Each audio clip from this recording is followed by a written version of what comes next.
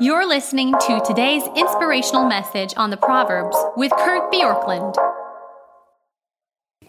So as we come to the end of Proverbs 26 and some of the people to be careful of allowing them into our lives, one of the categories here is really a troublemaker.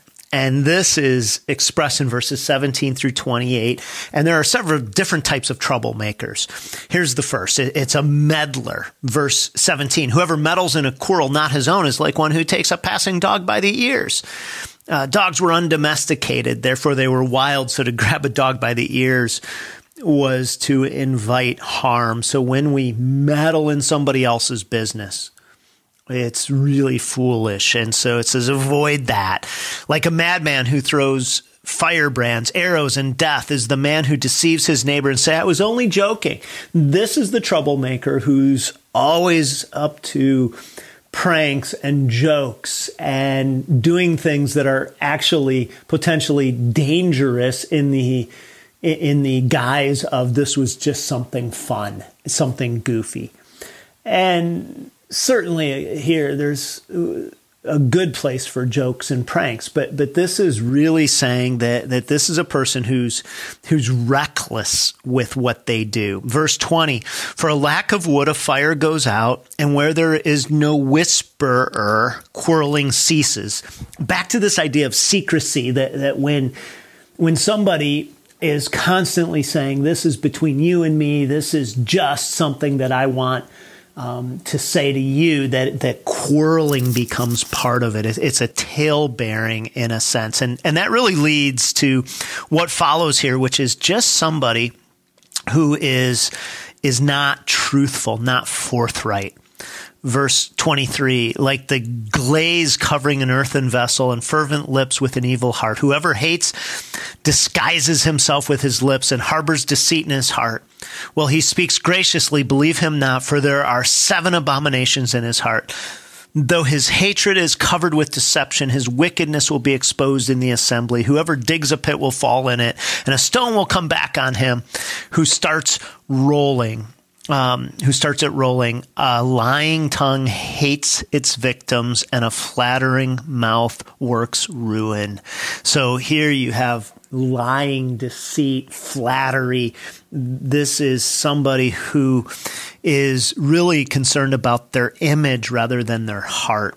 Bruce Walke, in talking about this, says that the person who's contentious or stirs up strife has these tools in their trade: innuendo, half-truth, facts distorted, and exaggeration beyond recognition. And so this is just saying, be careful with whisperers, deceivers, people with private conversations, because private conversations are often poisonous conversations. So don't invite these people into your inner circle. As the week that I'm recording this, there was a news story about a pastor, a well-known pastor who was on indefinite leave.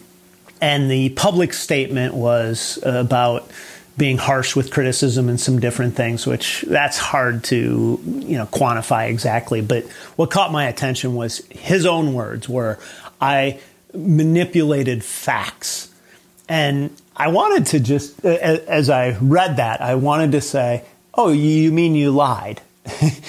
But even then, he couldn't say I lied. It was, I manipulated facts. And I'm not trying to sit at an arm's length without knowing all the situation and be like, oh, but my point is, even in lying, he couldn't bring himself to say I lied. It was, I manipulated facts.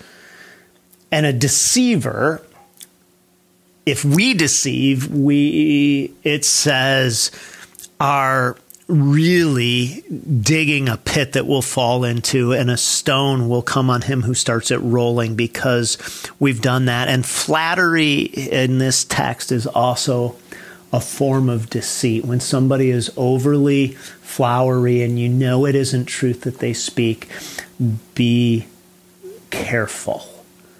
So Proverbs 26 gives us some people to be careful around, and to be careful not to let that be true for us.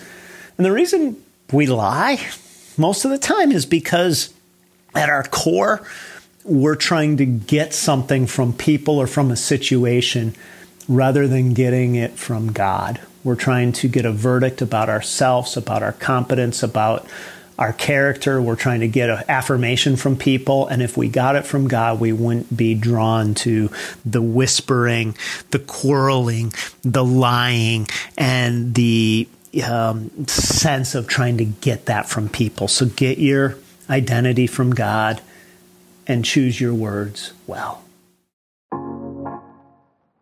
Thanks for joining us here today. There's a lot of great content to explore on Orchard Hill Plus and on the Orchard Hill main feed from the weekend. Have a great day.